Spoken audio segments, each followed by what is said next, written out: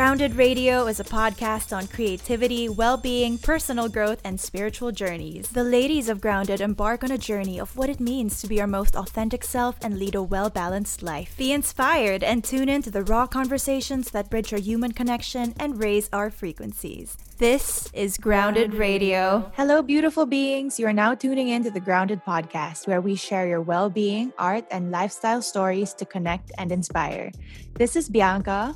Hi, this is Marika. And our guest today is someone we're really excited to have on. I met her the night before I got engaged in one of her natural habitats, surrounded by horses. Since then, almost every encounter with her has been meaningful, insightful, and profound in some way. A dynamic media maven, daring equestrian, and stylish traveler, she has a unique way of connecting with and understanding beings great and small, be they human, animal, or otherwise. Her confident yet healing energy is out of this world, yet she remains one of the most grounded people I know. Give it up for Kat Holigores! Woo! Wow, I was wondering who you were talking about, Bianca.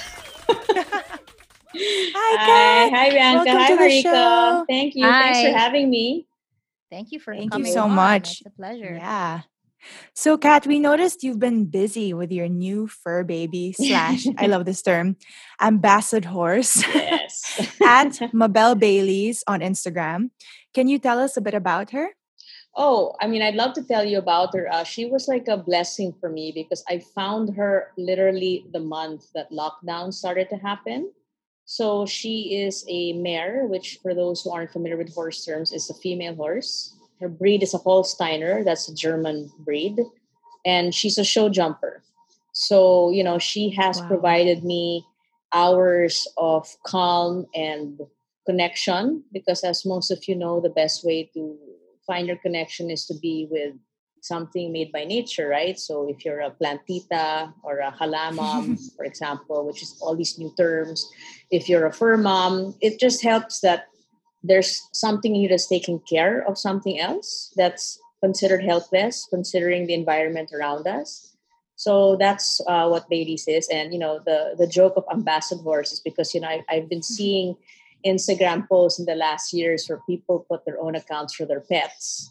And their pets end up becoming endorsers, So I'm like, I would like to have the first horse endorser in the Philippines. So if there are any brands out there who need a beautiful horse, and she is truly beautiful, I'm not biased, she really is. Please hit me up or hit her up and let her pay for You herself. heard it here first.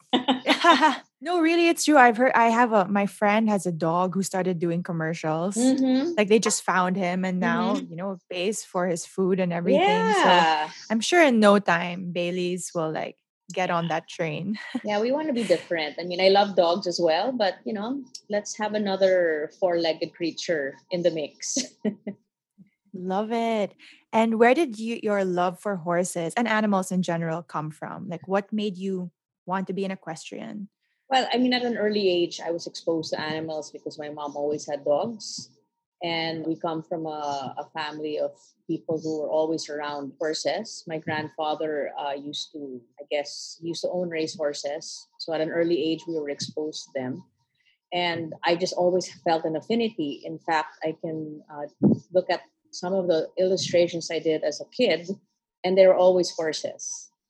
So there was already like a connection there. And as an equestrian, well, it was just a sport that I felt if I love horses so much, I mean, most of us grow up having ridden in Baguio at some point, in Wright Park, or in the Baguio Country Club Trail. I don't know if that exists anymore. So I felt, well, if I love horses so much, I might as well learn how to ride them properly and safely. So I started riding at a rather early age. And it's with the irony that I am allergic to horses. So when I started, I guess I'm allergic to their fur, right? So when I started competing, getting a little bit more serious in my teenage years, it was always a nightmare because it always looked like I was crying because my eyes would get red, I'd be teary, I'd be sniffling, but I think I just powered through it. Do you think someone who's a bit older can learn how to ride horses, or is it something you have to learn in your youth? Equestrian sports actually is one wherein if the older you get, I mean, if you started when you're younger, the older you get, the better you are, because it's not necessarily about physical strength, which is interesting, especially to us women, because it's probably the only Olympic sport where men and women compete in the same platform. So you know how, swimming, tennis, all the other physical sports, there's the men's division and the women's division. In the in equestrian sports, whether it's the World Games or the Olympics, men and women are in the same level.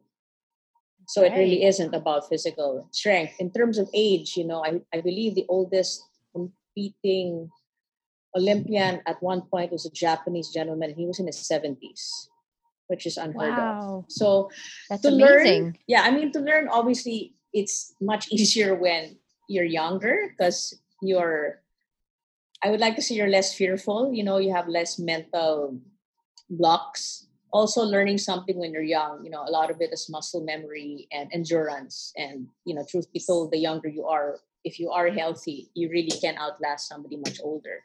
But definitely somebody who's older can learn to ride. I wouldn't say they will be able to compete on an international scale, but I could be wrong. But definitely learn how to ride. Yes, just knowing the dangers that it is a living being that has a personality that is prone to fear, prone to shock, prone to accidents. So there are risks involved. Like some of the bigger and more serious accidents with horses happen at a walk when you're off guard, when you as a rider are off your guard, because it's a walk. So like, how bad can a walk be? And if the horse even doesn't even spook, it trips and you fall badly, then that could result in a very serious injury. So those are the risks involved. And how has the relationship with your horse make you become a better person? And can you share with us what you think are great lessons that horses can teach us? I don't want to limit it to horses, but I think with animals in general, if you learn how to take care of, again, another living being that is helpless, right? Because it can't communicate. You can't ask it, oh, are you feeling sick? What do you feel? With horses, though, it's a big creature. So there is some humility involved because even if you ride, like, say, a horse in Baguio, that horse still outweighs you. So it's really doing you a favor by allowing you to be on its back and allowing you to manipulate it, correct?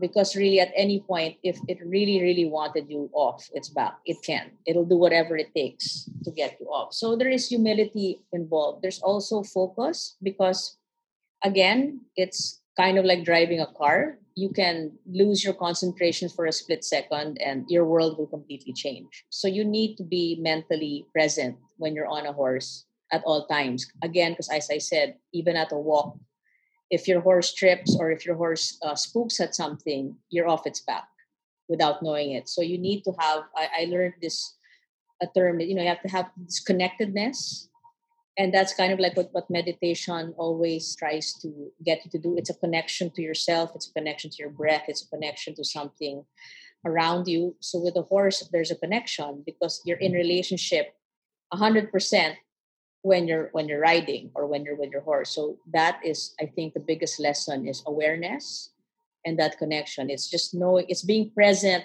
totally in that moment because it could be absolutely life saving. I know that sounds dramatic, but you can Google Not it. at all, no. Okay, so it's Yeah. it's that. So with a dog, I mean, obviously, you play with your dog, or like Sonny Jim with your cat. You play with your cat, and then they kind of go off, and you're fine. Or if you leave your cat or your dog lying on the floor for a bit, it's fine. With the horse, you're on it. You're riding it, or you're holding it, you're leading it, and it can cause serious damage if you're unaware and you kind of get lax. I'm not saying you're like stressed all the time, like, oh, what's going to happen. It's more like you're aware that there's this huge creature in front of you, or that you're mounted on, and if it does something, you have to make sure that that it's listening to you. So there's that focus and that awareness, that alertness and connection. Yeah. And would you say it's something that also keeps you centered, like you said, meditation in a Yeah, way? for sure. Because one thing you have to learn is there has to be some trust between you and the animal. Again, because it's allowing you to be on its back, to do things that are not natural for it, like show jumping, or if you see dressage, which is like movements that the horse has to do in a certain pattern, in a certain way. So it has to trust that you are not going to put it in any danger. And then you have to also trust that, your horse is going to take you over those jumps or take you to those movements. So the centeredness is one, building your confidence in your skill, building the relationship between you and the animal. And we are all in relationship with everything and anyone around us. So this is just another level of that, because unlike the three of us, we can communicate with words that we can understand, right? With a horse or with another animal, it's a different way of getting what you want done and getting them to trust you and vice versa. So yeah, for sure, centeredness, because the horses are very empathic creatures. So they feel you when you're scared. Right. You can't hide that because you're so close to them. The vibration. I mean, animals are sensitive to that, right? In the same way your animals can tell when somebody's in the room and doesn't like dogs or doesn't like cats, or maybe has done something not very nice towards an animal, they can sense it. So all the more a horse. And I guess, remember, a horse is considered prey, right? It's a herbivore. It's not a predator. So horses, like most animals that are prey, are always alert. They have to be super sensitive to the world around them because they could be someone's next meal. So there is, again, they're not a hunter. So then again, you have to remember the fact that they will always be on the flight mode rather than the fight mode. Then fight mode. Yeah, because they're not predators. They don't have to hunt for food. So they have to run away if they feel a threat. I agree. When I find that, when, let's say, I'm in distress or stressed out, or even, let's say, crying, Sunny Jim will just run over. Mm. So they're very sensitive. And not saying that all cats are as responsive as that, because Rory doesn't For care. sure. She'll just be like, Yeah. you do you over there. But aside from being in nature and being with animals, are there any other things you do on the daily that keep your energy in check? Well, I mean, I do my best to meditate twice a day. It's a challenge. I recently read an article that the reason why we all suck at meditation because we're not meant to meditate. It's something our brain really isn't wired to do, because we're wired to get stuff done. So when you're trying to train yourself to do absolutely nothing in terms of thinking, I'm not saying like sit and watch Netflix and eat popcorn the whole day, which I'm wired to do. But to be able to shut the brain off is not the brain's purpose. The brain's purpose is to be able to problem solve, think, plan. So the reason why meditation is so hard is because you're telling the brain to do something it's not supposed to do. So I try to do that, and I try to wake up with a breath work meditation, and then I try to go to bed with something to sort of leave the day behind. So I would recommend meditation for everybody and anyone. Even if you start off with 1 minute, do it. If you can do meditation, like really get your brain to shut off and focus on yourself and your breath for 1 whole minute straight the first time, you're a genius. I mean, you're fantastic. I still get frustrated when I can't go for like a full minute of just focusing on my breath, because I'm like, okay, I wonder what's for dinner, or oh, what do I have to do today? I mean, it's normal. So meditation is a tool that I have reconnected with, especially during these times of COVID. And how do you manage to stay positive in the face of uncertainty, despite the dark forces and heavy energy or shadow energy, whatever you want to call it, what's happening in the world right now?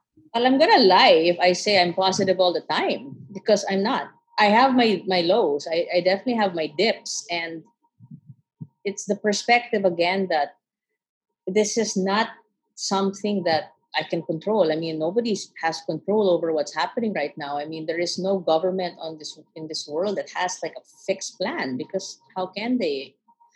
So I guess keeps me going is sticking to what's obvious at the moment. And I know that this is going to sound a bit sort of out of touch, but looking at my life and sadly comparing it to those that have less options than I do with how they live. And I hate that comparison because it's a terrible comparison, especially now what's happening in the country with all the disasters that are happening and lack of any sort of direction. Okay. But then I say, well, I'm also thankfully in a position where I can help others who may not have the same advantages that I do. My family is okay. The people that I love are okay. Work has been slow, but there are small things that are trickling in. So I have to just realize that I am really luckier than a majority of the population. And but I have to also allow myself to feel the frustration and the grief that this absolutely terrible new normal has given to all of us. And that's what everyone is going through. We're going through a trauma because even if you've not, knock on wood, lost a beloved to COVID or whatever, you've lost your old life. You've lost that freedom of choice, you've lost that freedom of movement, you've lost that freedom to love the way you're used to loving, which is hugging people, kissing people, getting together with people, traveling to see people. I mean, Bianca and Quark knows this. I haven't seen my partner since March, you know? Yes. Oh my days. And Yeah. it's difficult. And I was reflecting on it the other day, and this is something that isn't abnormal. I mean, there are people who are in long distance relationships, especially let's say our overseas Filipino workers, or those who have a loved one who's working or studying abroad. But before, you can kind of plan, like, okay, I'll see you Christmas, or I'll see you Mhm. summer, or I'll see you in 3 months. This is like you can't really make a plan. So it's the unknown, I think, that is a dark thing for a lot of us. Because before, I mean, even with work, it's like, yeah, okay, I can work first quarter, take a break 2 weeks there, because whatever, let's say Easter or it's my birthday, I'm gonna. Now, no, you can't, right? So it's saying, okay, fine, I can't plan, but the country's slowly opening up, so let me make a compromise. I'll go travel local, help the economy there, but of course, be prudent about it because the virus is still out there and you could still get it, or worse, you could give it to someone else. So I guess it's that, Marika. It's digging into your resourcefulness and looking at what you can do, what you're still allowed to do with yourself, with your time, and not what has quote unquote been taken away from you. But hey, if you have those days when you feel like, okay, this is absolute shit, I feel awful, I don't want to get out of bed, allow yourself to that, because it's fair. It's fair to you. And if you can find help, I mean, if you can talk to a trusted friend, or if you want to seek professional help like a psychologist or a therapist, go do it. It's the time now. It's no longer for me a stigma to admit that you're having some mental breakdowns, emotional breakdowns, and you're not alone. So ask for help. Ask for help from someone you trust, even if it's like a relative or a friend who may not be a licensed psychologist, Therapist yeah, or or yeah. therapist, but somebody you trust, somebody who you think seems to have gotten it together during the pandemic, and maybe he or she can give you some advice. I feel that when you're able to talk about your issue with someone, it allows you to process it better. It may not solve it, but it may allow you to see how to tackle that particular issue in a different way. Or sometimes when you talk about it, you realize, oh, wait, it's not as big a deal as I thought it was because I can talk about it. And when I've been able to talk about it, or like get it off my chest, it doesn't affect me as it used to. So true. I find that speaking it aloud also really helps because you sometimes see it in the perspective of the other person in a way, if that helps, even if they don't say anything and they're just listening. So Sure. that was so beautiful. Thank you, Kat. We all needed to hear that. And I I think got that goosebumps. right, right. And I like how you called it dips, like Yeah. days when, your lows, because we all have that, but we barely, especially with social media, we barely see that because it's everyone's highlight reel. So it's nice to know that, like, we're all going through this together. And moving on to the spiritual side of things, we're really curious. How did you discover your, I don't know if you want to call it a gift or you're just your unique connection to the divine? Because we all can tap into that, but I find that you've been able to tap into it in a very just a cool way, for lack of a better word. So how did you hone this? Wow. Thank you. The connection to the divine, I think, as you said, is everything is something that everybody has, because my belief, okay, this is not a religious belief. My belief is we all come from the same source. I would like to think that we were all created out of love. Okay, so love is the common source. You can refer to it as God. You can refer to it as the universe. I mean, whatever resonates with you is what you can call it. And I guess I was fortunate because in my family we do have relatives who, like their third eye is open. So I've grown up with an aunt, for example, who was a medium. I grew up with a grandmother who said she could feel spirits. So in other words, it was all around me. So it wasn't like a freaky thing.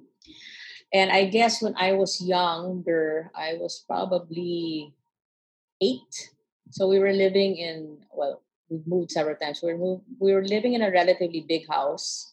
And I remember that I could see things move around me. Kind of like Alice in Wonderland, where I would look at a doorknob and also it would get bigger and then smaller. Like it was almost like I could see it at the sort of molecular level. I could actually see its atoms move, and I could see it going bigger and smaller. In other words, size of certain things became perspective. And so I said, okay, that's really strange, and it would make me feel a bit disoriented. But I said, okay, this is my reality. I can look at an inanimate object and I can see it move, changing in shape and form. And then I remember one time I walked into my bedroom and I saw a man lying on my bed. So I was like, who's this? But you're a kid, you're innocent. And I was like, okay. Then I blinked again, and then the man was gone. It looked like the figure of a person, okay? And I'm saying it's a man, but seriously, it was really just like a bulky shadow on the bed. So I already thought at that point, okay, there must be something there. And I would sometimes go through life and I would feel certain things, like how you got goosebumps, Marika. I would feel that in certain areas without people telling me what. And then back in 2010, earlier than that, maybe 2002, 2003, I had an experience with like a demon. I guess you'd call it a demon spirit, which was so real that it couldn't have been my imagination, because there was actual physical weight that I felt on me. There was physical weight and movement on the bed I was sitting in. So, it was all building up. And then by the time 2010 came, my father passed away in January. And it was a tough time because, at the beginning of the year, and it was like a long struggle with my father's illness. That the lady who eventually became my first energetic teacher started to give workshops. And seriously, it's all about who gets to you first in the spiritual world, because you can go to someone who may be gifted, but their intentions are not very benevolent, so you might end up becoming the manghuhula ng bayan. Nothing wrong with that. But, there are manghuhulas that's their livelihood, right? So they have clients who will not leave the house until they've spoken to their manghula. But my first teacher, I don't know if she wants to be mentioned here. She might strangle me. Not that it's a secret. It's just that she has a waiting list of clients and patients and students is probably as long as, I don't know, as long as the street I live on. But anyway, so she was fantastic because, one, she's a woman who is so well-rounded and so powerful. Like, I have not met her equal. But it was always about becoming better at your skill in order to help yourself and help others. So it was never to be empowered to influence everything from politics or the way somebody lives their life. It was just to be able to figure out why things weren't working for a certain person in order for them to move forward, not to teach them how to move. And it was always for me, like, it's never about conversion, right? I don't want to come in here and tell people, stop going, let's say, to church. I'm not saying that. Or stop believing in this and that. I'm not. I'm just saying find a way to connect to what you believe that is more powerful, or the divine in you, in order for you to be more divine to others. And to hopefully teach them how to be divine to others so well. So it becomes, this word is very bad to use right now. It becomes contagious, right? You know, so it's being able to walk into a room and having that energy where people feel happy and they don't know why they're happy. It's not because I go in there and I do a stand-up comedy routine, because that would be an epic fail. But I go in there and I'm like feeling happy. I'm feeling optimistic. I've had a good day, and somehow that energy, even to people who don't know me, they receive it, even if it's just a little bit. So it was honing that, and I think that's what's so powerful about Tina. I'm gonna just mention her first name. Is I feel that when I see her, and I'm like, wow, I want to be like that. I want to be that person who walks into a room, and even if they don't know me, parang they're like, yeah, I feel good. I don't know why. So that was Can I my just say first to experience. us, you are like that. That is exact, right, Marika? Like, Yep. yeah. Thank you. Well, wait if you ever, I'm sure you will. We can discuss this offline if you ever get to meet Tina. I am like her toenail. I feel. Yes, I've heard so much about her. Yeah, okay. Yeah. So that's it. And Right. what is spirituality to you? Is energy work and spirituality two separate things, Mm, or is it one and the same? it depends, I guess, on what you think of spirituality, I suppose. Traditional religion will think of it as, prayer, doing, gosh, I don't even know, the sacraments, I suppose, like the Baptist. I'm just speaking for Catholics, because that's the traditional religion I'm familiar with. Baptism, confirmation, and then confession, and all of that. Energy healing is more, again, there's so many modalities now. It's nuts, right? It's not using synthetic medicines, I suppose, or synthetic practices, like, not using tools to like open you up or whatever, not using, I guess, like prescribed antidepressants or all of that. So they can be one and the same depending on how you look at spirituality, would be my safe answer. Cool. And what healing modalities have you tried, and what do you resonate with the most? Or do you apply a different kind depending on the situation? And can you give us some examples of or how you've used them? I've studied many modalities. There are obviously many more now, and it's like getting a designer for your clothes. Some are more bagay to you than others. Some get you right away, your style, your shape. Some, it's not that they're bad designers. You're just not a match, right? I started off with pranic healing, which is the crystal healing, where we have a crystal, we hold it, and then some people can see energy, and they can see up until, there's this lady that I used to follow, well, not follow, I used to read her books, like a proper book with paper and stuff. Her name is Carolyn Mice, Myss. She's a medical intuitive. So she can actually see right into your body and your organs and your bones, and she's able to analyze you. She's like a human X-ray. Okay, ganon. That's Yeah, crazy. she's like a human Wow. X-ray, and she's very interesting. I've read her books. I've listened to her audiobooks. I don't know. I don't even know if she's still alive. But anyway, she was somebody that I aspired to be.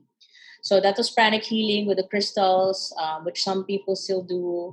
And then I moved on to one of my favorite healing modalities, which is called theta healing, wherein you use theta energy to do anything from scanning a person to removing negative energies.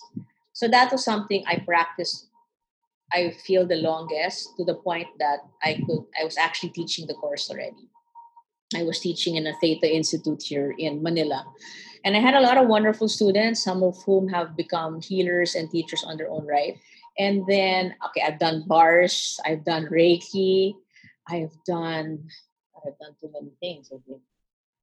And then the one that I currently do now, I've done angel cards. The one I currently do now is called Millennium Method, which is a bunch of energy. To make it simple, it's a bunch of energy cards that have fractals on it, and these fractals act as symbols for your brain or your subconscious to pick up, which will in turn remove obstacles in your path to get you to live your highest, most authentic self. So those two are probably what I do more now, the Millennium Method and the Theta. But Millennium for me, in a way, is easier when I have to do a healing modality for others who are noobs in terms of energy healing because it's non-threatening. Not like tarot. Okay, I've also done tarot cards. Tarot cards can be intimidating because some of the symbols can scare people, right? Because the minute you see the devil or death or Like the death. tower, Yeah. right? Everyone's like, oh my Yeah. God, am I gonna die? I'm like, no, it's the death of something. Or yeah, so I kind of like Millennium. I also have Angel Tarot, which I like too because they look peaceful. So there, I do that. And I mean, as Bianca knows, I also don't sometimes need any tools to go and do stuff that I need to stop because of the training that I've had. Yes, I was going to ask if you were still teaching and practicing theta healing because I read online that you were teaching the courses. No, I don't teach anymore. I don't think I'm built for teaching. I'm not noble enough to do that. I mean, I enjoy, I mean, I was a yoga teacher at some point and I realized, teaching is not, teaching in that classroom setting is not my thing. Not for anything. It's just that I'm not built that way. I would rather talk to people like this. I'd rather have a conversation. Hopefully something I say sparks something in someone rather than like a class. It works for a lot of people. It worked for me for many years, but if I really loved it, I'd still be doing it. What steps can people take to tap into their own innate or to tap into their intuition and be more energetically aware? I think people don't understand that they are already probably quite intuitive. It's just that it's not it's not like categorized. So that's your intuition. But we've all walked into a room or a party and have seen, oh, I want to get to know that person and I don't want to get to know that person. That is, in a way, intuition. It's kind of like you sensing danger to a lesser degree. Or you've made a decision kind of on the spot that made complete sense to you and it worked out. So that's still intuition to a degree. Like if you said, oh, I want to work here or I want to buy this or I want to travel here, invest here. So I guess one is I'm always going to go back to meditation first, breath work first. You can't be connected to anything else unless you're connected to you first, because intuition comes from you. It's inside, not outside, right? So if you're able to find a space wherein you can be quiet, then your intuition will be more objective than subjective. I don't know if that makes sense, right? Because, Yeah. for example, the three of us, we go to a party and you say, yeah, Kat, but I heard that girl is like that, like that. I go into that party, there's already a bias because I'll trust you that you're telling me that girl is like that. So when I see her, I'm like, the first thing I'll see is most probably what you told me I would expect of her. Even Right. if maybe the relationship I'm about to have with her as a friend or as an acquaintance is not going to bring that part out of her, but it's the first thing. I mean, it's the same thing. If you remember that there's that game na, okay, don't think of an elephant. The first thing you're going to think of is an elephant. So I guess meditation or the breath work or being able to go back to your breath allows you to take a step back, clear that slate for a bit, and then go into it again with fresh eyes. It's like kind of like resting your eyes and then opening up and seeing things a bit clearer. So one is I will always say if you can meditate, if you can do breath work, start off with that. The second is it might be interesting for you to sit down and write the times in your life where you got things absolutely right. Because it may be more than you know. Like, did I make the right decision to date this guy? Or did I make the right decision to buy this um, car or something? And then you realize, wow, I've had the best trips with this car. Or even better, like, did I make the right decision to break up with this person? Absolutely, So I would start off with that, especially since it's a pandemic and some of you don't feel ready to go out and explore. So write down the times when you felt, hey, I was right. Or if a friend asks you for advice and you gave them advice, again, you not being a licensed therapist, and when they followed it, it worked out for them, or you set up a couple and they ended up together happily. So that's still intuition, right? Because there's no science to what will make people get along or not. Sometimes the most opposite of characters end up being like the best couple ever, right? And the ones that are super like, you think, wow, swak na swak. My God, within 3 weeks, they want to kill each other now. And then I Yeah. guess at the end of it, if you still feel you want to pursue it, then look into groups that can teach you. I'm a little bit cynical about many of the groups there only because I listen to my intuition about them. So maybe listen to yours and see maybe the people. I know this might sound a little small, but maybe see the people around them, see what they do. I always feel that if it's a person who works with a lot of people outside the healing community, that they normally are a little bit more solid because they say they put the strongest light workers in the most chaotic of places because they have to be that beacon. Because if you're like a person who has high vibrations and good energy and you're with people who always have that same kind of thought process, you're not really influencing anyone, right? It's like preaching to the converted.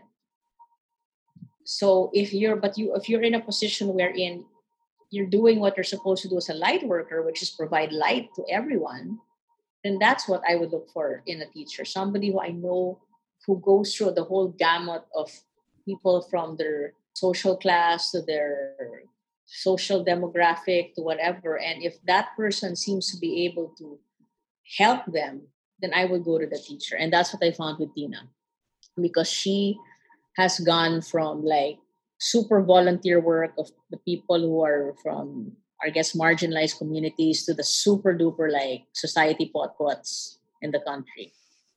And it's more or less the same reaction from all of them. So it tells you something about her, not really about her clients. Because somebody who lives in a super affluent neighborhood can have more or less the same issues as somebody who doesn't live in that kind of environment. Wow. That's That makes amazing. so much That sense. actually Yeah. reminded me of sorry, I'm going to reference the Bible, Go but ahead. No, don't it be remind sorry.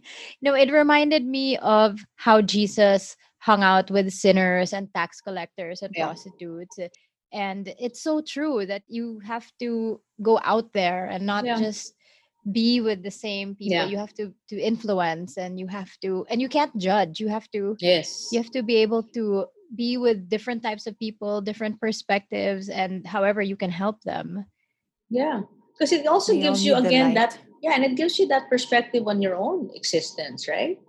Because if you're with people who are comfortable and happy and good, which is great, it also doesn't challenge you to do more. But if you see that there's a community or even just one person who you know you can help, then it'll make you grow as a person. It'll make you grow as a healer. That's what you want to be. It'll make you grow as a teacher because it's not easy work, right? Because if somebody's willing to follow you, willing to like if I told you, oh, you should meditate 5 times a day, and because you're so believed, so sa akin you'll meditate 5 times a day. I'm like, okay, that was easy. And remember, you don't also want to. Okay, here's my caveat for anybody who's in energy healing. None of us as healers are foolproof. So do your own research, okay? It's kind of like being a cult leader, right? Because again, I can tell you stuff because it worked for me and I believe in it, but maybe it was just fortunate it worked for me. So when your healer or your teacher tells you stuff, question. Don't believe the person 100% because we're all human. We make mistakes and we sometimes are still weakened by our own biases. I'm not gonna say I'm like 100% non-judgmental. I'm so not. So if for again, form your own opinion, do your own research. Even if I give you like a regimen, for example, to follow, question it. You have to question it because that's what's also gonna give you your intuition to see if this thing works for you or not. There. That's my caveat for all of you listeners. If you decide to go on this path, great.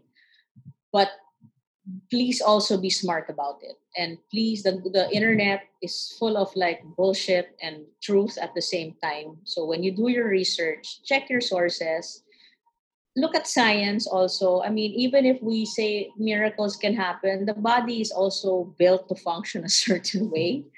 So you have to also realize that maybe sometimes the things that are recommended for you to take, what if you're allergic to it? So don't put 100% trust in anybody without Mhm. doing a little bit of research on your own. When it comes to energetic medicine, obviously if it's a doctor, then they may have, they obviously have had years of study, they have science and evidence to back them up. But energy healing, it really is an area where it can be so relative to the person who's teaching and who's learning.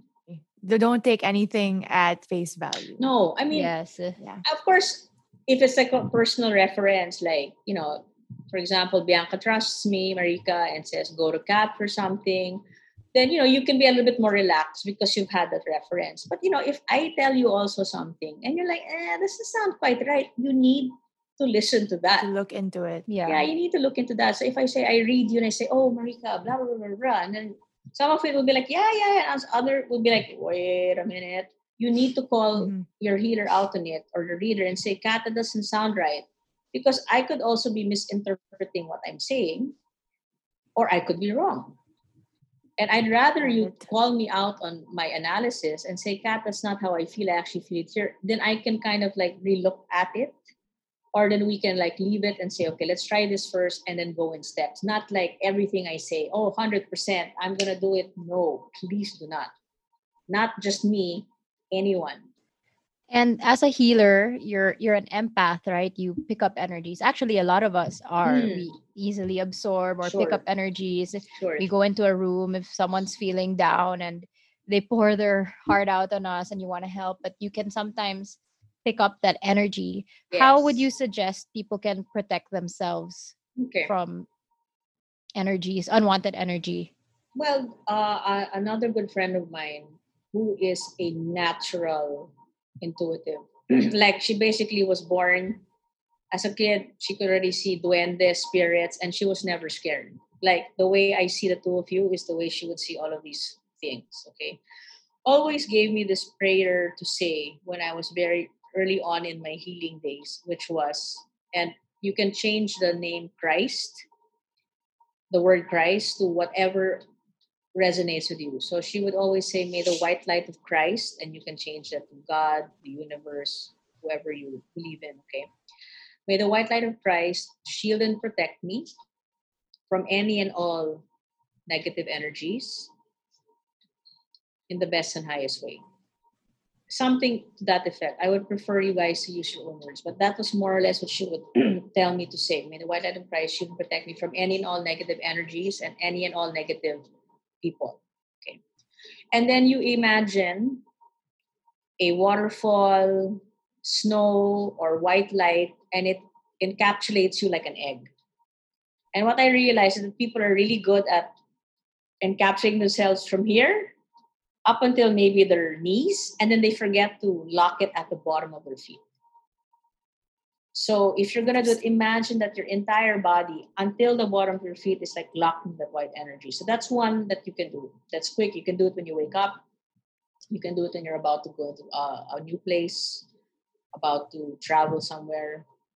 So that's one. The second is another thing I like to imagine is like it's called cutting the cord.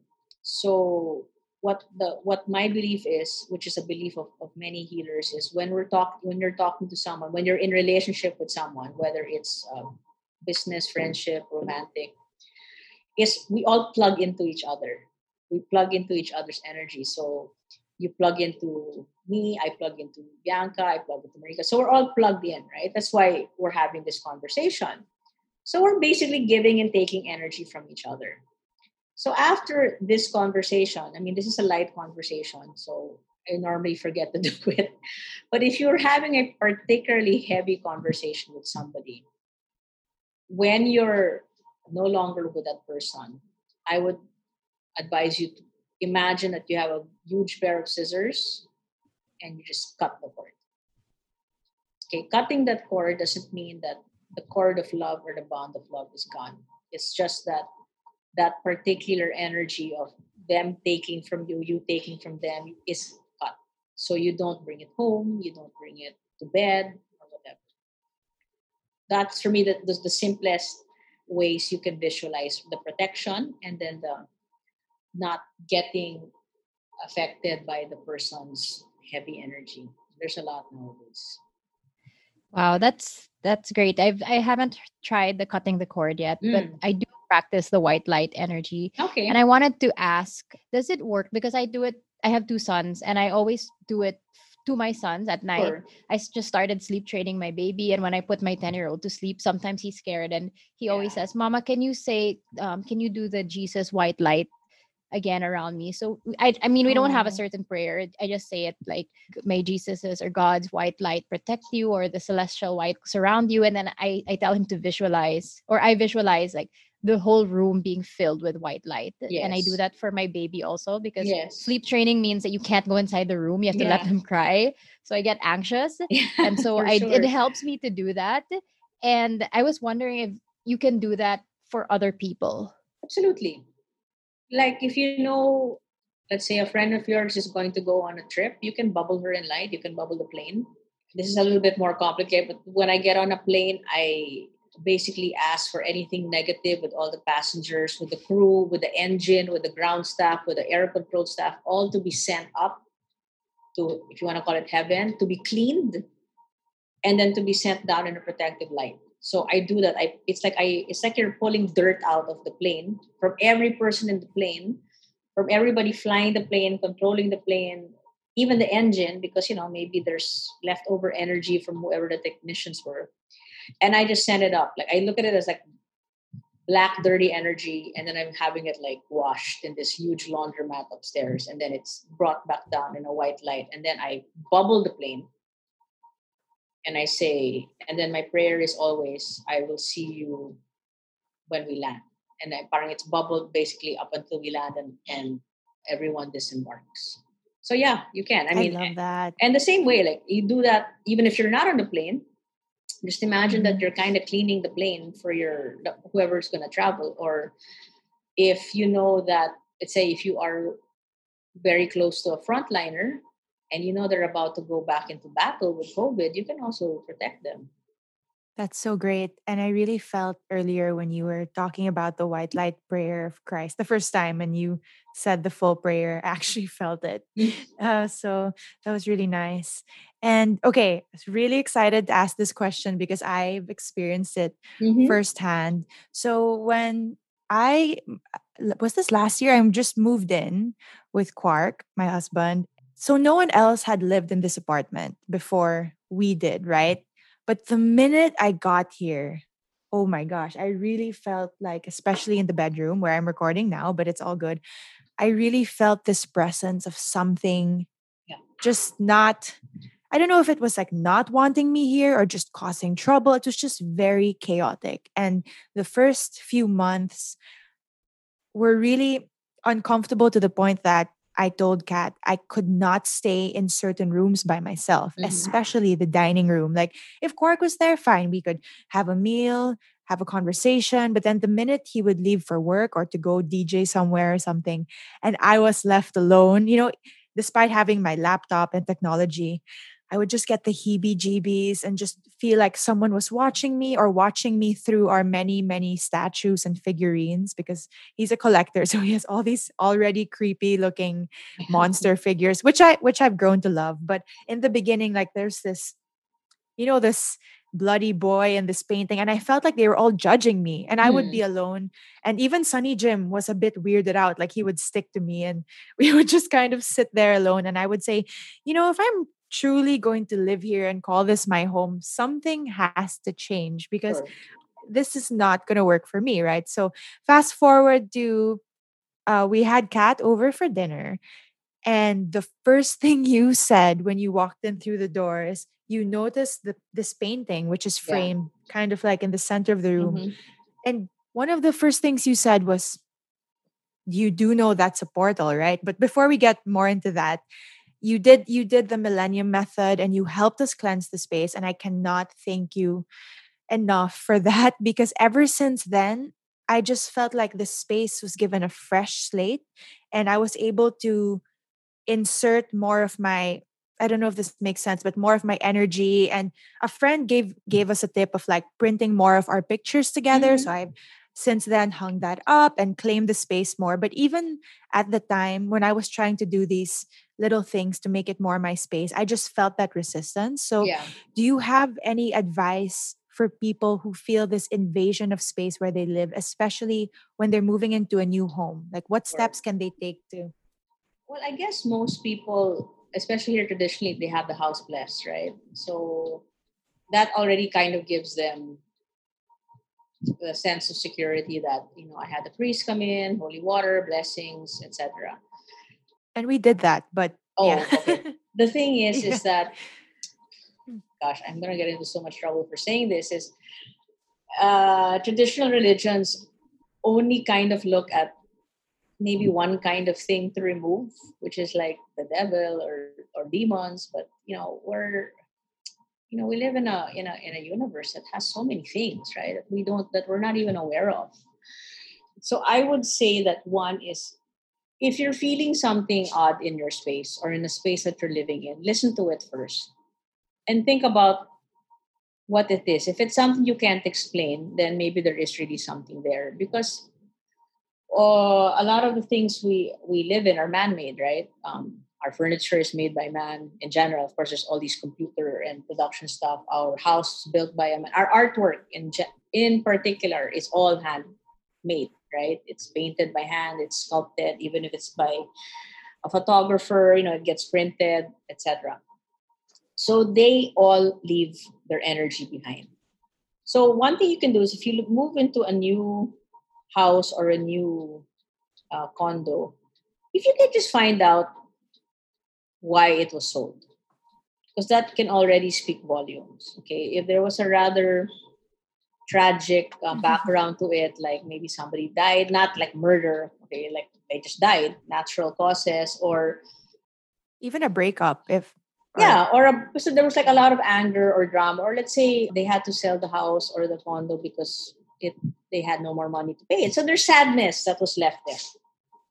So if you can't find that out, then I would probably advise to check first what you are surrounding yourself with in the house. So if you are surrounding yourself with images that are not light, then that will add energy to the house. Because in order for you to be surrounded, because I have friends who do collect paintings that are, for me, disturbing, but kaya nila. Because they're kind of detached from the painting. But some kasi, they feel a connection to the painting, right? That's why they bought it. So sometimes it reflects in their own lives. Or a certain sculpture that's a bit macabre, but they like it. So that energy, that macabre energy, kind of stays in the house. So if you're gonna move into a new space, check what the artwork is. In particular, the artwork, because we're all quite visual. So what we see kind of like sinks in, what we see and what we hear sinks into our subconscious.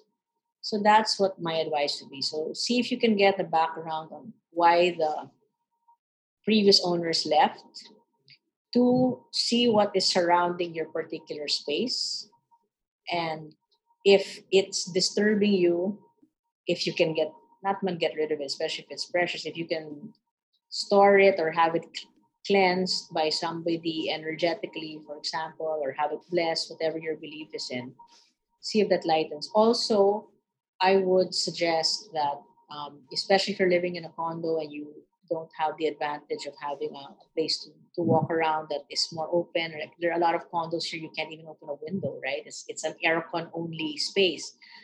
Try to have things that are of nature in your area, plants, an aquarium, animals, but you have to treat them well. Don't just please guys, don't get a dog or a cat just because I said it's good for your space. It has to be loved. Okay, you don't leave it there like a cactus and expect it to survive, because that's another invitation for dead or negative energy. So that would be my simplest advice, Bianx, as a general thing if you're going to move into a new space. And if something makes you feel uncomfortable, then there is a reason for it. I guess I'll add this, like, sometimes the artists, they're in a mood when they're creating that artwork.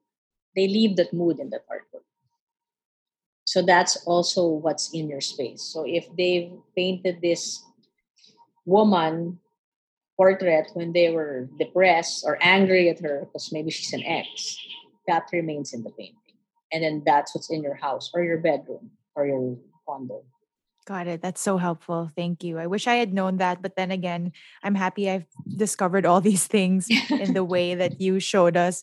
You even said something about possibly moving the painting to face a window so that, there's Yeah. just like energy ventilation of some sort. But, Yes. knowing Quark, he was like, no, I like the placement of it. So I'm just like, okay.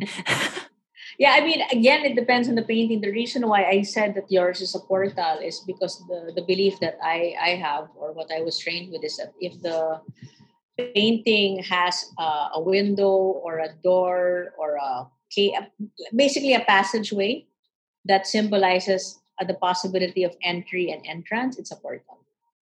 Wow. So facing it to the window is like, okay, you go out, you come out of the painting, but then you go out the window. You don't stay in the house. Does it make sense? Okay, it does not make any sense, but that's what I believe. It does. I just want to say shout out to my friend Dan because I told him this story and, I thought he was going to laugh, but then he said that in his family home, the same thing happened and they had a painting of this naked lady. And at midnight, sometimes he and his siblings would go get a glass of water in the kitchen or, I don't know, midnight snack. And in their peripheral, they would see a naked lady walking around. So they were all freaked out and they all talked about it. Like, are you seeing this? Like sometimes at night, like, yeah, it's not just me. And then they realized they had all been seeing it and it was kind of disturbing. So, and I don't think they were particularly fond of the painting. So the parents decided to just sell it. And then after that, they were fine. So no attachment there. Yeah, I believe that. I mean, and you've experienced it, so it's real for you. Yes. Moving on to energy in other kinds of relationships, particularly romantic. What's it like dating from someone from a completely different culture? And I don't just mean like, British, Filipino, Spanish, Chinese, but culture also in the sense that maybe you don't always agree on the same things, like maybe on the spiritual aspect. Oh, sure. They just don't, yeah. Well, I mean, I was thinking in my head that after this is done and I tell Gus, oh, listen to my podcast, you're going to hate it. And he will. He will absolutely. He'll probably want to commit me to a mental institution. So, I mean, that's basically what enriches us in relationships, right? Things we allow our partner to be who their most authentic self, and allowing them to discover if their authentic self is right or full of shit. I think what's interesting in any relationship is that you can have those discussions about your beliefs without fear of being, I don't want to say judged because we all kind of judge, right? But without fear of them not wanting to be with you anymore, right? Because there are things that, your partner does and believes that you will definitely not agree with, but it's not all that defines your partner.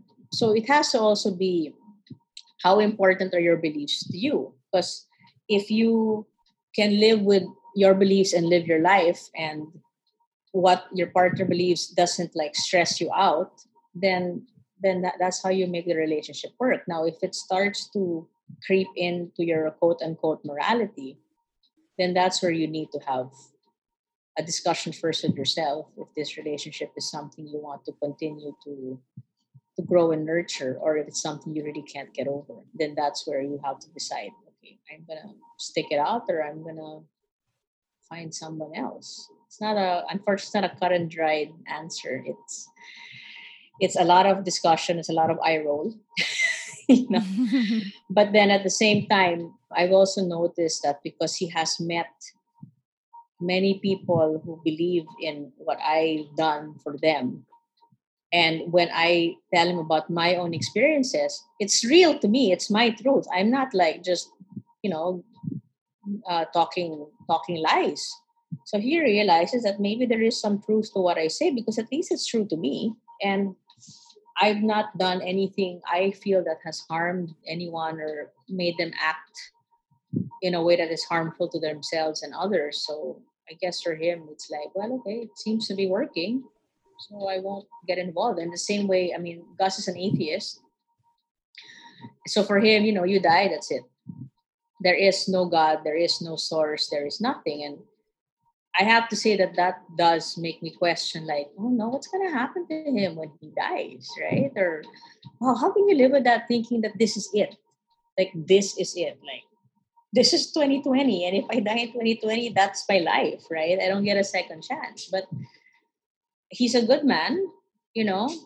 He's my best friend. I see that he's kind to so many people, and so maybe this whole thing about being an atheist, it doesn't make him any less of a human being. And Pope Francis himself said that even atheists will be loved by God. So I'm like, okay, so all right, that's what the Holy Father said. I'm not gonna question him. And culturally, are there any little tidbits or nuances you guys had to adjust to, or cool things you learned? For example, I have a friend, she's Filipina and her husband is British, and in the beginning he was like, wow, you guys love to take photos. Yeah. That's just like a small little thing, just like he noticed, like maybe Asians in Right. general, just like, wow, you love to document like Mm. everything you do. So things like that. Was there anything that came up early in the relationship? Oh my gosh, there was lots. I mean, Gus is not active on social media. That's one, right? I think his Instagram has maybe 7 photos for the last 5 years or so. Okay. 2, he wasn't a texter. If you date, I don't want to generalize, but I'll base it on my exes who are Filipino. They report. They're like, I'm on my way to pick you up. I'm in a meeting now. I'm having whatever spaghetti for lunch. Then, I'm home now. For him, it was Or a like novella. yeah, or a of novella. like And in the beginning and up until this day, sometimes he won't text. Like he won't like he goes, why are you tracking me? I mean, it was always his like thing. Because why do you care? I'm in the office, or I'm traveling for work. So that was one adjustment. I guess the second is, Manila is so small, so he doesn't understand how come I know so many people. I mean, now he's amused by it, but before he was just like, everybody's tito, tita. It's like he couldn't go within 10 feet of anywhere without somebody going up to him and saying, oh, aren't you Giraffe? Because that was my hashtag for him in the beginning. He's like, who are all these strangers who want to talk to me and who want to say hi? It was just really funny. And some of my friends would be like, like you're killing for your friends, so they'll see him in a mall, they'll take a picture and they'll send him like, I saw Gus in like whatever in like BGC, because you've seen him. He's not hard to miss, right? He's so really tall. tall. He has like salt and pepper hair, and in the beginning of our relationship, he was always in a suit because of his job, because of his business. And then he would send it to me, so I would creep him out and be like, house, whatever restaurant it is. Let's say house, Starbucks in Net, whatever center. He'd be like, where are you? Are you here? Yeah. It was like Big Brother. So it was hilarious. He hated that. I would expect that anybody who is in general a private person, hence the lack of social media presence, would hate to know that his girlfriend has quote unquote unintentional eyes all over the country. It was hilarious. So that one. Second, I think what I found cool about it is there were no mind games involved. You kind of say what you want. And what I find most endearing about Gus is he made me into a better feminist, if that makes any sense, because he was always like, why are you so afraid to say the correct answer when you know what the correct answer is? Because you know how we're kind of trained, like, just kind of shut up if you don't need to talk, or if you know someone is wrong, don't speak up, especially if they're older than you, or especially because they might think you're too smart. I maybe that's not how you were brought up, but in a way, I was always not by my mom, but in general, there's always like, try not to show the guy you're smarter than him or better than him. He was like, who gave you that BS belief? He goes, if you are correct about something, if you want something, you should say it. He goes, why are you trying to, why are you trying to, Skirt around or make people feel comfortable. yeah, skirt around. He goes, why are you trying to dumb yourself down? He goes, why are you working Ah. up from a place of insecurity? And I think that Mm. is what made me more, I mean, I've always been kind of outspoken, but I've also tried to, I guess I've confused the words humility and just not speaking up, because you also don't want to be the know-it-all in the room, right? Or the know-it-all among your friends and no, you're wrong. I mean, it's just, I guess, the way you say it. And I realized that I'm empowered in that way to speak my mind more, but not in a forceful way that is kind of like sermon, but it's more like, oh, okay, well, I disagree with that point, because rather than like, no. And I guess the last one is because I guess he comes from such an international background, having lived in many countries and in the industry that he's in. It's also made me more aware of the world rather than just what's happening in certain parts of the world that I like. But, I all of a sudden realized that I can talk about politics and economics in different countries, and that I'm more aware of everything rather than just being quite insular with, our relatively bubbled life in Metro Manila. So, yeah. And what are your key pillars to a healthy relationship? Trust, first and foremost. There's no such thing as half trust. It's either you trust that person or you don't. And if they've done something that made you lose your trust, then it's up to you to be able to rebuild that trust. And I guess be wiser about it, and just know that, people do have weak moments. Everybody does. And nobody is immune to making mistakes. And most of the time, I would like to think that people don't make that mistakes to hurt someone else. It's just that they weren't thinking about that someone else, hence they made that mistake. Second is to be able to really talk openly about things, because I mean, I'm guilty of this also in the beginning of a relationship. You want to be the perfect person, right? You want everything to be smooth. It's best foot forward. And I'm not saying show all of your craziness in the first week of dating, but you also can't suppress certain things that you like or certain things that you do. And that person has to accept it or live with it, or you can find a way to work around it. So trust and being able to have an open and honest conversation without, and this is the hardest part, without being accusatory, Right. because that is our tendency, right? Like they're like, well, because if you hadn't done this to me, I wouldn't be like this. I'm like, well, no, it's not going to help if you're blaming that person for how you are. Just say, well, this is really my tendency, and unfortunately I'm getting triggered by certain things you're doing, but I don't think I can change much, because unless you help me, and hopefully that conversation can be done in a mature way. The third, I suppose, is to really have independent lives, in the sense that have your own set of friends too, have your own set of interests. Of course, there are wonderful coupley things you can and should do together to build that bond, but you also need your space. I know it's not easy now because we can't really go anywhere, right? But hopefully when we can, have your own space, hang out with your girlfriends or guy friends, let him hang out with his guy friends and girlfriends, or let him hang out with like-minded people, because you can only find so much to talk about if it's just the two of you all the time. And I know that, at least in my experience, like with Gus, since he does enjoy talking about stuff that don't I'm really not good at, like economics and politics and finance and history. I'm really not good. I try. I don't think that I'm dumb. It's just that I don't talk about it in the same level that he does. So it's good if when he has the chance to meet people that he can talk to openly about those things. And I think, you know, that's something that we're lacking because we're so family oriented in the Philippines, right? We all want to do things as a group. We all want to move around as a group. We all want to have this shared experience with people. But no, sometimes you need a breather from each other. So it's trust, discussion, space. And I think the fourth thing that when I do counseling now for people, counseling is my healing, right? Is you have to like each other.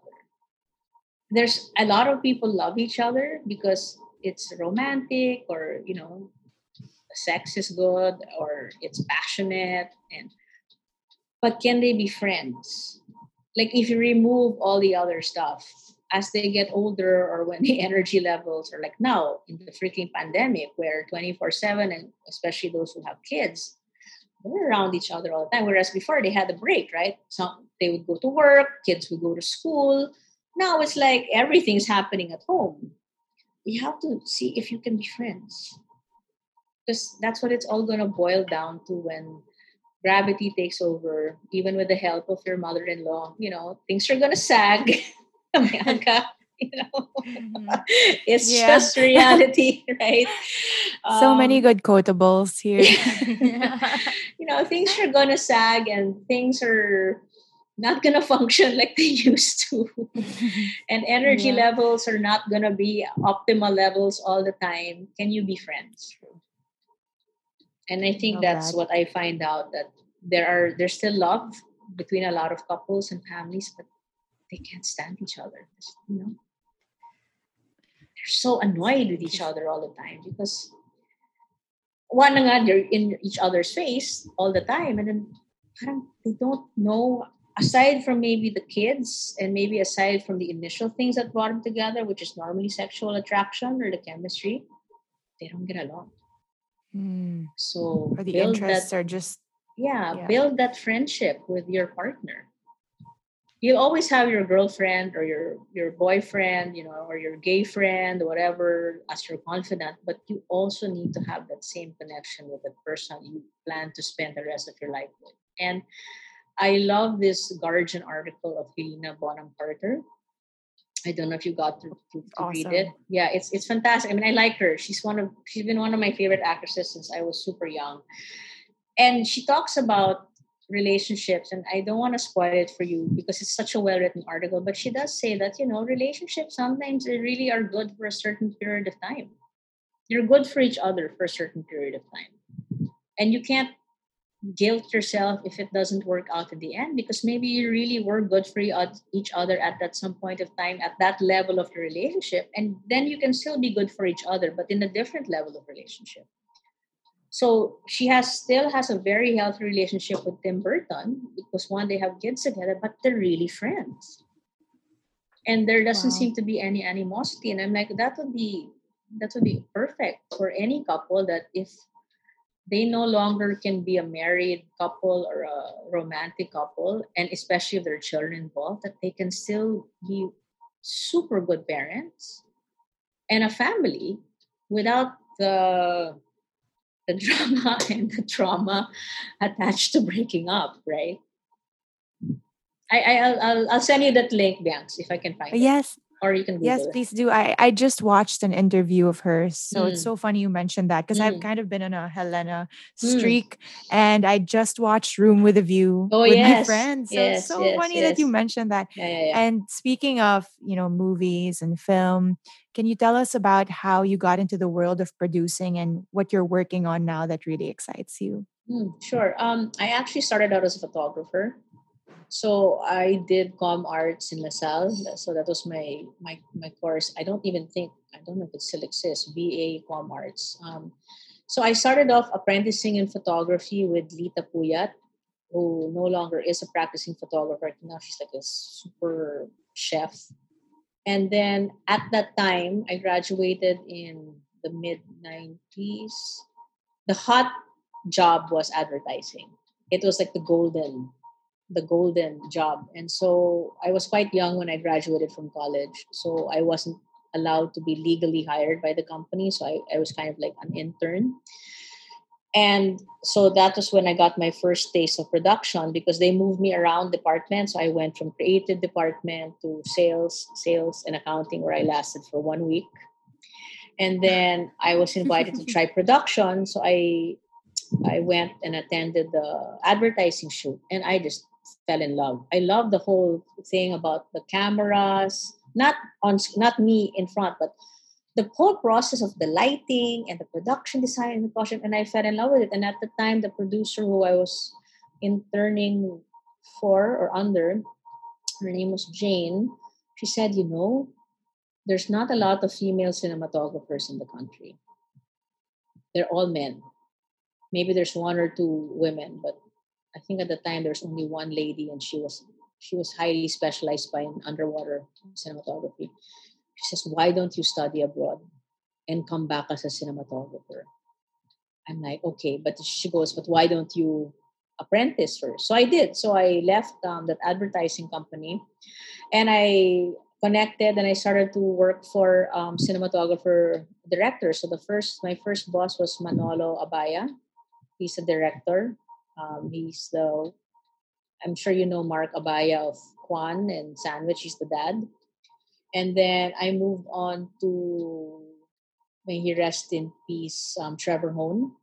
He was one of my favorites. He was the one who did the bench ads before, that iconic bench ad of Richard Gomez on a boat rowing. And he was like the natural guy. So I friends with him. He was a wonderful man because he was so simple, and he just thought that everybody was so OA in this country with their fancy lights and all of that. And then my longest term in assistant was with Matthew Rosen, who is the director of the name escapes me, but it was the movie of Manolo Quezon, that ex-president, the former president. So he's the one. Anyway, I was with him for many years, to the point that when I finally did my master's, he wrote my recommendation. Okay, so anyway, fast forward, I graduated from my master's. I moved back here after a time, and then I started to do advertising and film.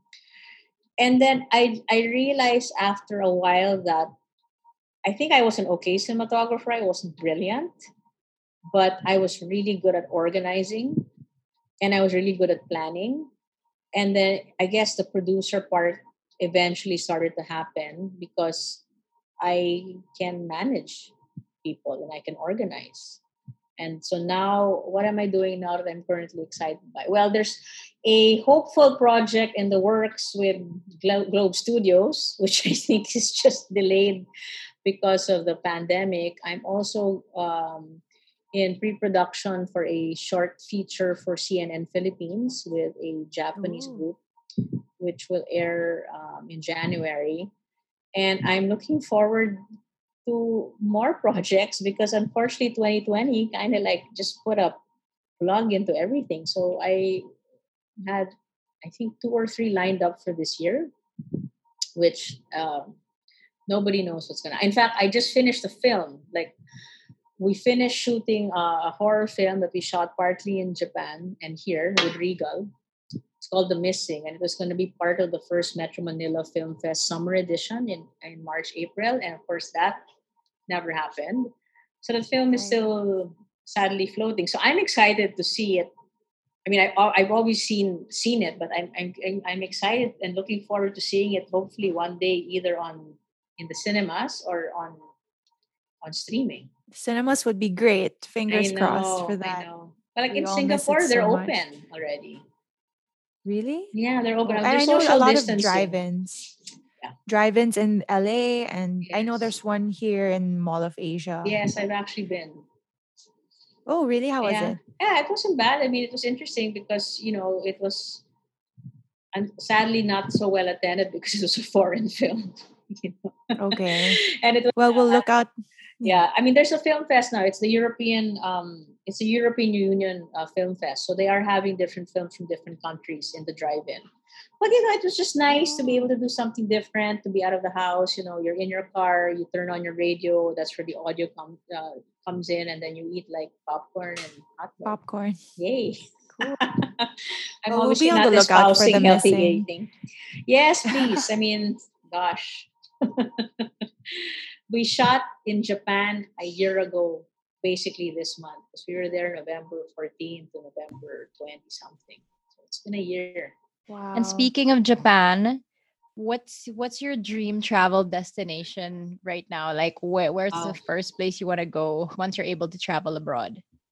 I would like to see Gus, so I'm not really picky. If it's Singapore where he's at, then it's Singapore. If it's I'm not really going right now for the travel experience. It's really more to reconnect with somebody I love. But if it were just like, oh, everything is normal and we can travel again, I'd go to Europe. I'd go anywhere in Europe because that's where I feel the strongest affinity. Hmm. Wow. And we just want to say we love how you make it a point to wear outfits by local designers every Friday in an effort to support the local fashion industry. It really brightens my Friday when I see it. It's Oh, like, oh, that's thanks. so nice. It's so hard to Who be are your creative favorite? though, Bianca. No, it's great. It's getting I harder love and the angles. harder. You can do it. Oh my And who god. are your favorite Filipino designers at the moment? Okay, well, I've always loved Ivar Aceron, Ivar Lusky Aceron. I like him because his style is it's more tailored. So I have funny retail body. I always say I have funny retail body, so I always have to choose what I buy off the rack. So in terms of Ivar, since his stuff can be quite structured and made to order, it fits my shape better. So I like him. I know he's a how do you call it? He's a mindless choice for me because I don't really have to think. I also am a fan of Joey Samson, although I haven't had anything made with him in quite a bit. But every time I wear one of his pieces, it's always a conversation starter. People always stop and ask me, "Oh my gosh, who are you wearing?" and blah blah blah. In terms of like color and print, I love the sort of easygoingness of Rosana Ocampo. When I also used to, I mean, sadly, because of my current life as a producer, I don't get as dressed up as I used to. Not like before. I used to be with a magazine, so I had an excuse to patronize a lot of these designers and wear their stuff. Hmm. There's so many to choose from because there are honestly just a lot of people who are so creative. But I guess those would be the top. Ivar is the one that I've been using the most in the last couple of years for sure. But there's so many young Cool. ones too, are so good. Yeah, it's exciting. It is. It's It is. yeah. And food wise, Oh my over gosh. the pandemic, any new favorite discoveries? Because I'm also a fan of your How your many stories. hours I do we always get have? hungry. No, I mean, okay, top three. Like, who are your favorite new discoveries? Oh, new. Oh, let me Or think. Okay, can be well, like your tried and tested. okay, well, there's this Hainanese chicken guy, Stevie's Hainanese chicken. That's Oh so my champion. gosh, It's really champion. It's like winner all the time. so Um, good. I've also during their anniversary, I ordered the El Circulo, not they're not called El Circulo anymore, the Circulo anniversary special, wherein it was everything from paella to beef belly to their sisig, croquetas. So for me, that was like a win. I also like Benjarong for their Thai restaurant. So, Yum. oh, and for Japanese, Kazunori. But for Kazunori. outdoors, okay, wow, there's so many actually. Okay, if in terms of cuisine, for Indian mantra is really really good. Yeah. I highly recommend. I also had a really delicious meal at the beginning of I guess it was the first GCQ. I took out a friend and we ate in Metronome. They have this like Ooh, lobster spaghetti thing. It's super good. That one is really really really really getting hungry. Yeah, me too, because it's lunch. I wish I could cook more. We should move on since we're all hungry because all of Kat's recommendations are making So me good. salivate. What keeps you grounded? Oh, do we have a choice right now? We're all grounded. I can't move. What keeps me grounded? I guess it's always checks and balance, right? Self checks and balance. Because as I said earlier, I have my dips, and I get so frustrated a lot of times, and I still have I still long for what it was before 2020. But when there's a time in September when I felt an all-time dip, where I was like, I don't want to get out of bed. And I was having a hard time sleeping. And then when I would sleep and I would wake up, I would like not want to get out of bed. So I did ask for help. So I actually booked a session with Dina where we were able to work out some issues. And again, when it was permissible, I would ride, because for me, it's the being outdoors and connecting with this animal that I love, and it's exercise, right? It does have physical activity, and I am a very active person in general, and to be able to do something where I can sweat a little bit, where I have some air, I have some sun, so those things. And I really have a good support system. I believe, I do have good friends who like you listen to me when I have these weird moments of when I can see stuff and when I can hear stuff. My mom, I think, is a very big influence in my life, because she's never been a judgmental person. I mean, obviously, like everybody, she also has her biases, but since I was a kid, I could always remember that my mom trusted me so much that I was one of the few girls my age who was allowed to go out without really a curfew. I was allowed to sleep over in people's houses, and I was allowed to go out with boys. I mean, not necessarily dating, but if my guy friends wanted to take me out, she said, yeah. She goes, I feel you'll be safer surrounded by guys, because Wow. she felt that they would look That's out for awesome. me. So that's why I Mm. never had this bias of like, oh my God, you're with all guys, be careful. It was more like, oh great, I'm with good guys. They'll take care of me. They'll make sure that I get home. They'll make sure that I don't drink something I'm not supposed to, or if I don't drink too much. And so I always feel like my mom, like if during the time when I would go out, if I had like a loose curfew, and if I was having fun, my mom just said, just call me if you want to extend, because I'd rather know where you are than you not tell me, and then you sneak in or you don't show up, and I'll be freaking out. So I would. And at the time, it was really just landline. So I would Wow. call and say, Mom, can I stay at another hour? I'm here. I'm with these people. And she'd be like, yeah, go ahead. And I would go home when I would tell her, because she gave me that responsibility, because she always told me, like, I'm going to teach you all of these things, because I don't want you to be ignorant and say you didn't know.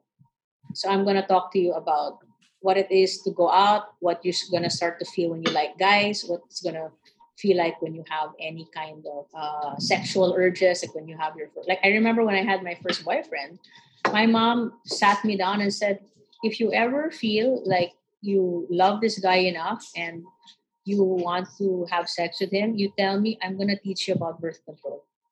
And she also said that sex is the woman's choice. If you say yes, you are you consent to it, but you also have to know that the consequences are pregnancy or sexual disease or whatever. But you take responsibility for it because you said yes. And I don't want you to go into that relationship saying, I didn't know, or whatever. So she goes, know that. And you have to trust that when you're ready for it, you're ready for it. And nobody else will tell you when you're ready for it. So that is something I've always felt, that a lot of women, maybe not now, but a lot of women looked at their sexual urges, which are normal, as so Mhm. taboo. They won't na lang Yes. tell their parents, and then they trust what their boyfriend, and hopefully, and if he turns out to be an asshole, are saying, the whole, if you love me, you'll do it. And then they end up doing something that they regret. So when I finally did have my first sexual experience, I was old and mature enough to know that this is something that does not obligate the guy to do more for you, and vice versa. So I went into it with a more level head. And it was, you know, something that wasn't like, I wasn't expecting fireworks. because that's just what Hollywood says, right? Or if you're really lucky and it's Ryan Gosling. But anyway. That's the dream. Your mom sounds like an intelligent woman. Yeah, I think my mom is very good because she really was cool, Mom. progressive. She was progressive. She was educated, even if it was by nuns in the U.S. For college, and she put me in a progressive school, Maria Montessori. And I think that really helped because it wasn't all about rules and the same thing. In Montessori, they encourage you to question. Like, you don't just look at your teacher and your teacher says, well, the sky is blue. You say, why is it blue? Or how do you know it's blue? Thank you so much for your time, Kat. We really learned so Yeah. much. Yeah, thank you. And it was so great. Thank you so much. I have some things to reflect on. Once again, thank you to everyone tuning in. Stay safe, take care, and catch you next time on Grounded Radio.